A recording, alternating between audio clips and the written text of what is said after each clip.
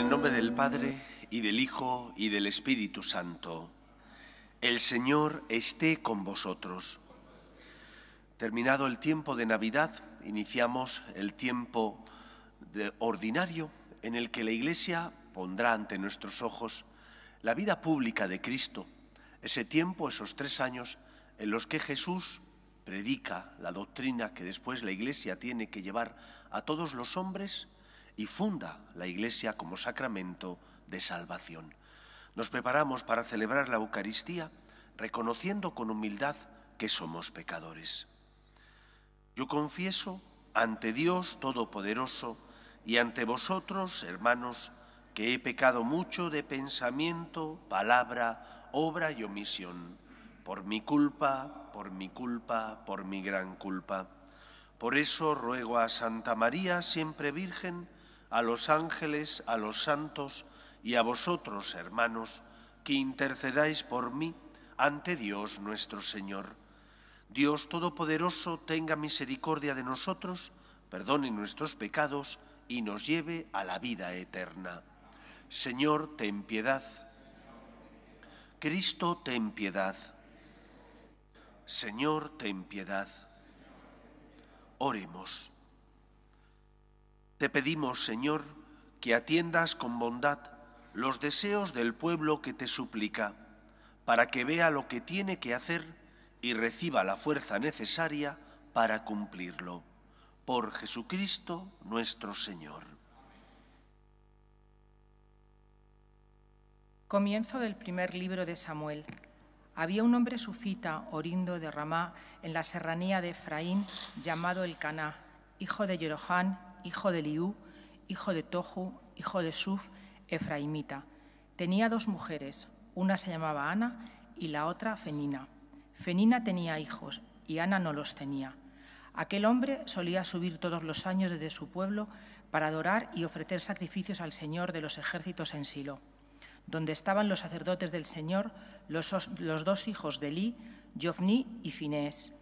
Llegado el día de ofrecer el sacrificio, repartía raciones a su mujer Fenina para sus hijos e hijas, mientras que a Ana le daba solo una ración, y eso que la quería.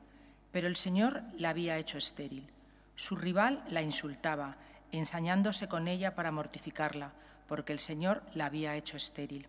Así hacía 1 año tras año. Siempre que subían al templo del Señor, solía insultarla así. Una vez Ana lloraba y no comía, y Elcaná, su marido, le dijo: «Ana, ¿por qué lloras y no comes? ¿Por qué te afliges? ¿No te valgo yo más que 10 hijos?» Palabra de Dios. Te alabamos, Señor. Te ofreceré, Señor, un sacrificio de alabanza. Te ofreceré, Señor, un sacrificio de alabanza. ¿Cómo pagaré al Señor todo el bien que me ha hecho? Alzaré la copa de la salvación invocando su nombre.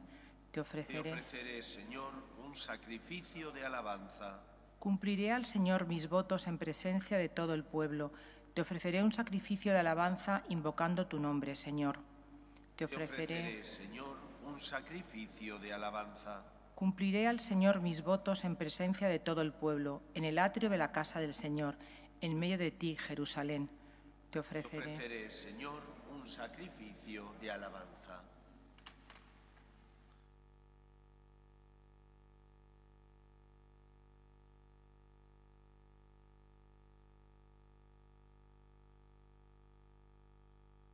El Señor esté con vosotros. Lectura del Santo Evangelio según San Marcos.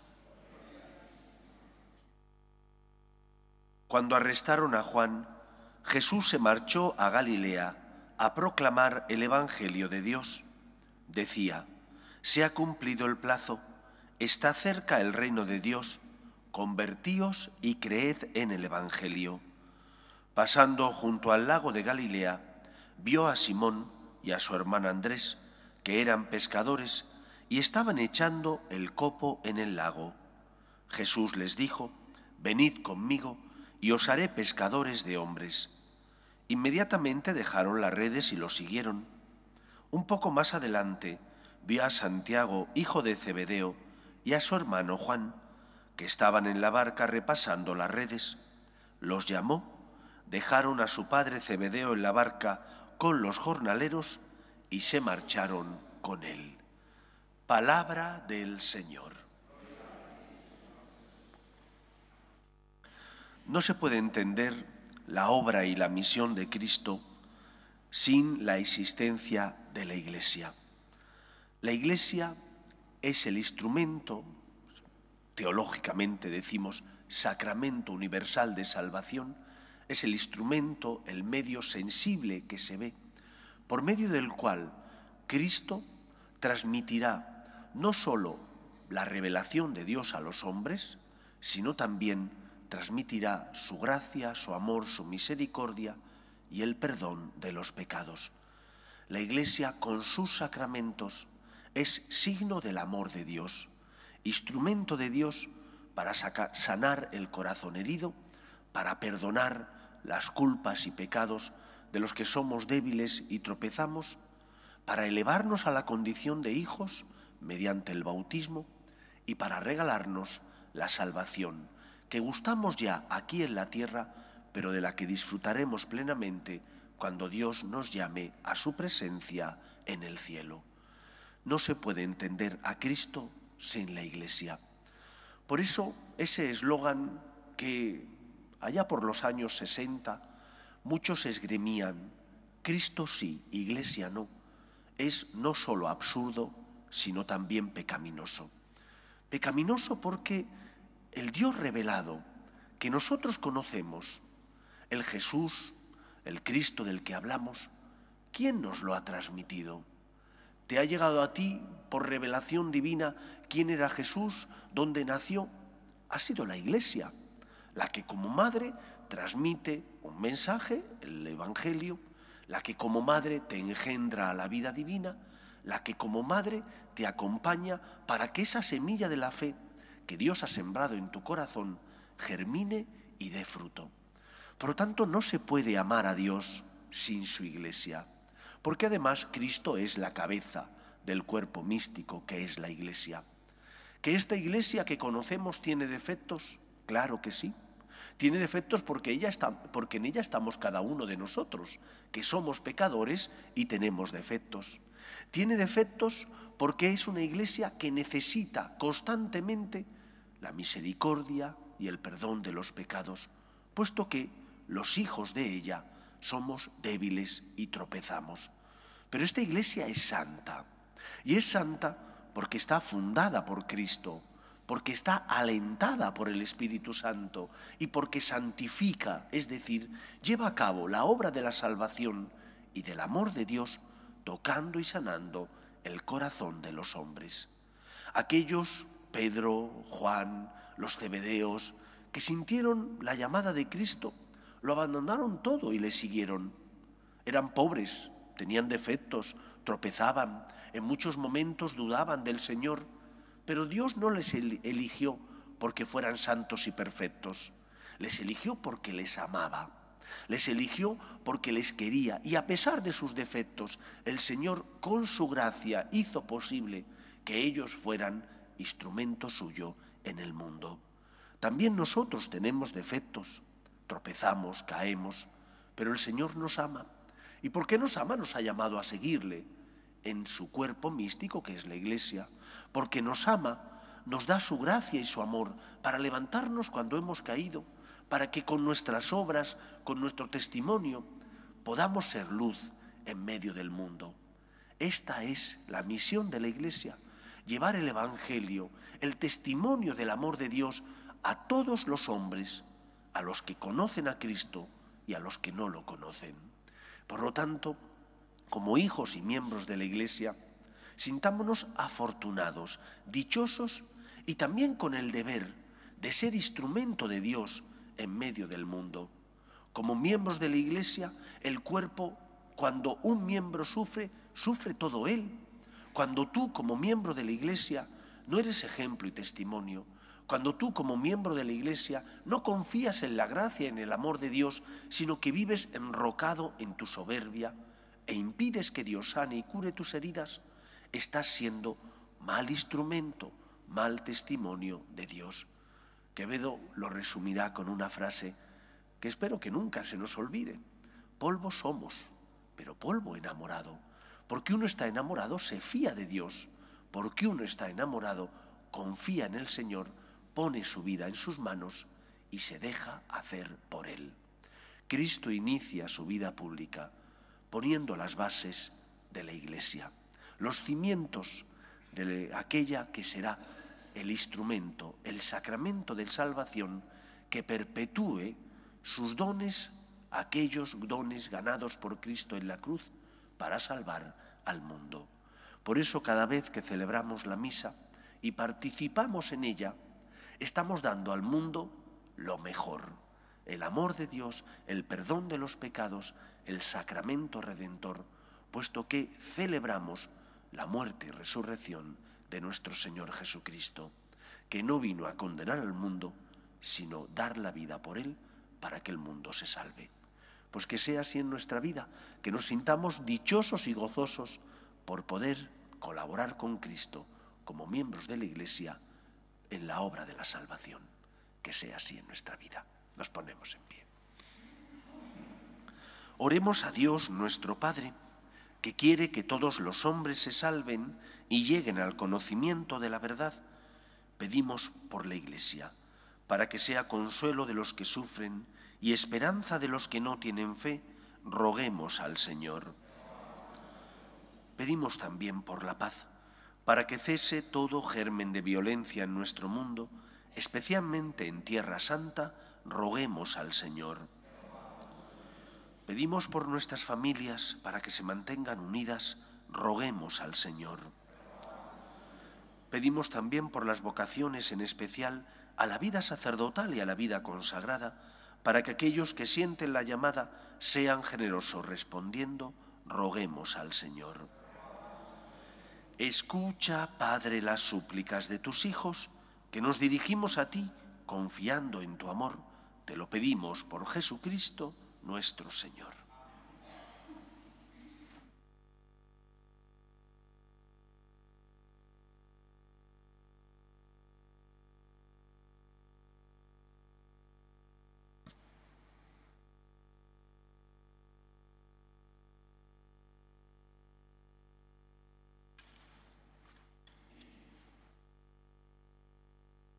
Bendito seas, Señor, Dios del universo, por este pan, fruto de la tierra y del trabajo del hombre, que recibimos de tu generosidad y ahora te presentamos. Él será para nosotros pan de vida. Bendito seas por siempre, Señor.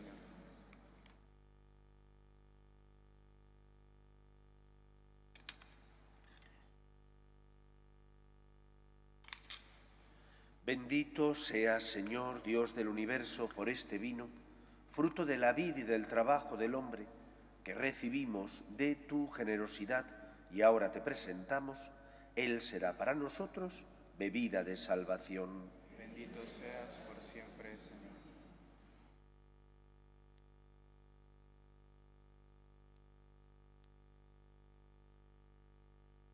Orad, hermanos, para que este sacrificio mío y vuestro sea agradable a Dios Padre Todopoderoso. Que el Señor reciba de tus manos este sacrificio para alabanza y gloria de su nombre, para nuestro bien y el de toda su santa Iglesia.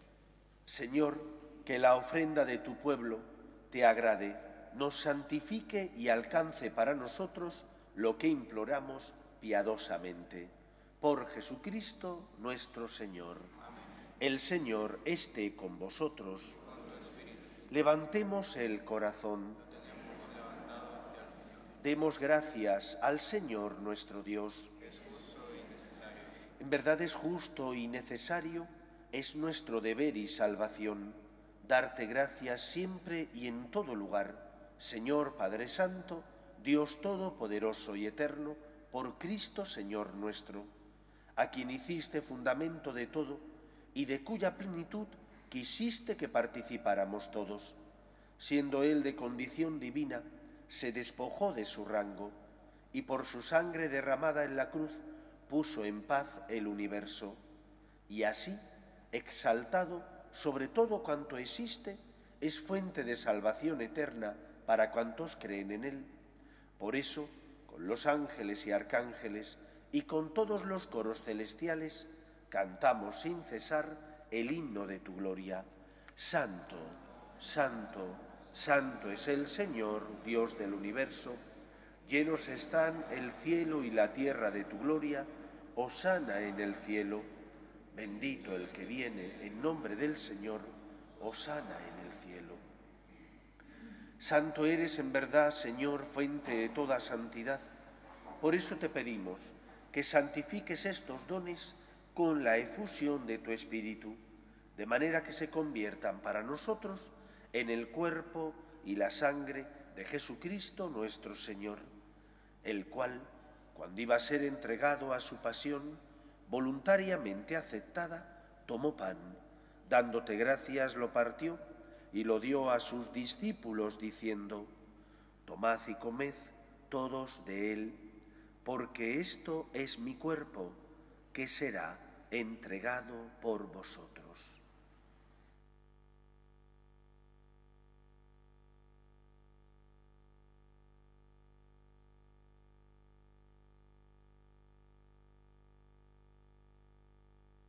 Del mismo modo, acabada la cena, tomó el cáliz y dándote gracias de nuevo, lo pasó a sus discípulos diciendo: tomad y bebed todos de él, porque este es el cáliz de mi sangre, sangre de la alianza nueva y eterna, que será derramada por vosotros y por muchos para el perdón de los pecados. Haced esto en conmemoración mía.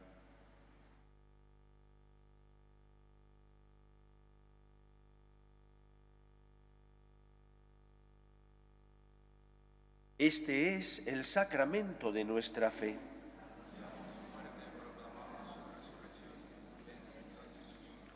Así pues, Padre, al celebrar ahora el memorial de la muerte y resurrección de tu Hijo, te ofrecemos el pan de vida y el cáliz de salvación, y te damos gracias porque nos haces dignos de servirte en tu presencia.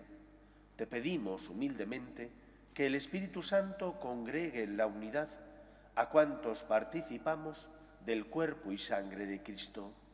Acuérdate, Señor, de tu Iglesia extendida por toda la tierra y con el Papa Francisco, con nuestro Obispo José y todos los pastores que cuidan de tu pueblo, llévala a su perfección por la caridad.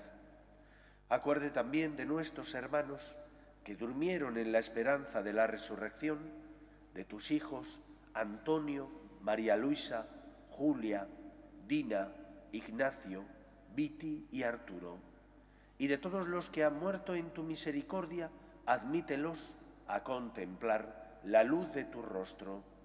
Ten misericordia de todos nosotros, y así con María, la Virgen Madre de Dios, San José, los apóstoles y cuantos vivieron en tu amistad a través de los tiempos, merezcamos, por tu Hijo Jesucristo, compartir la vida eterna y cantar tus alabanzas. Por Cristo, con Él y en Él, a ti, Dios Padre Omnipotente, en la unidad del Espíritu Santo, todo honor y toda gloria por los siglos de los siglos.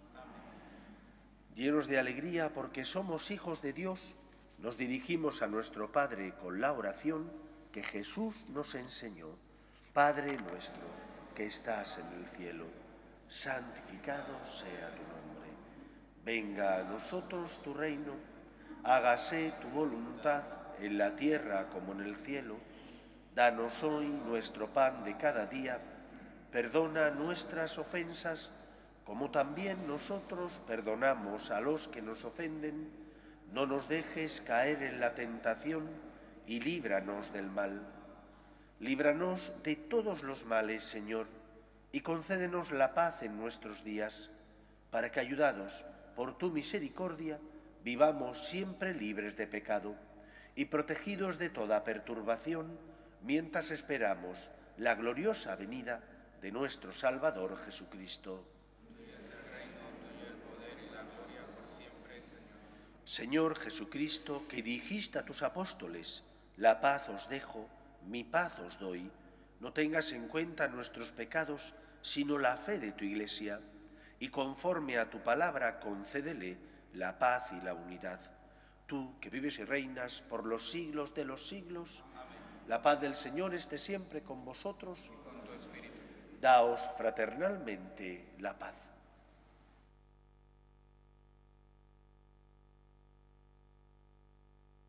Cordero de Dios, que quitas el pecado del mundo, ten piedad de nosotros.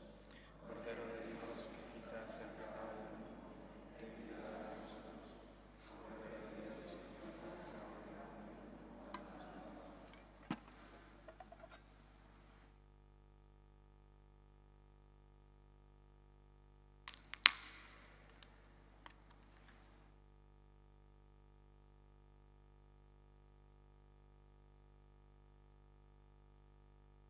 Este es el Cordero de Dios que quita el pecado del mundo.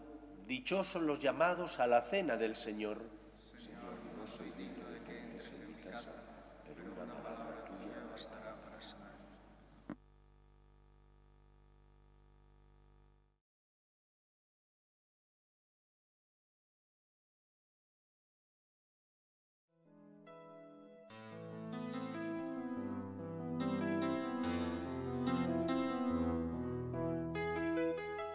Creo, Jesús mío, que estás realmente presente en el Santísimo Sacramento del altar.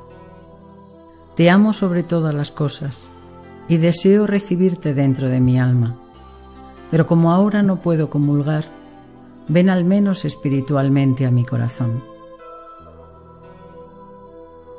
Y como si ya te hubiese recibido, te abrazo y me uno del todo a ti. Señor, no permitas que me aparte de ti. Amén.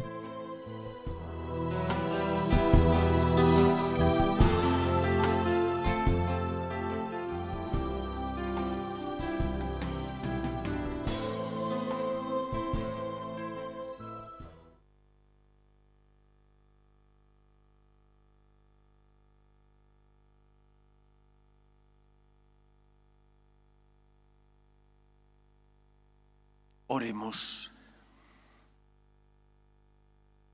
Te suplicamos, Dios Todopoderoso, que concedas a quienes alimentas con tus sacramentos la gracia de poder servirte llevando una vida según tu voluntad. Por Jesucristo nuestro Señor. El Señor esté con vosotros y la bendición de Dios Todopoderoso, Padre, Hijo y Espíritu Santo, descienda sobre vosotros. Podéis ir en paz. Dios te salve, Reina y Madre de misericordia, vida, dulzura y esperanza nuestra. Dios te salve.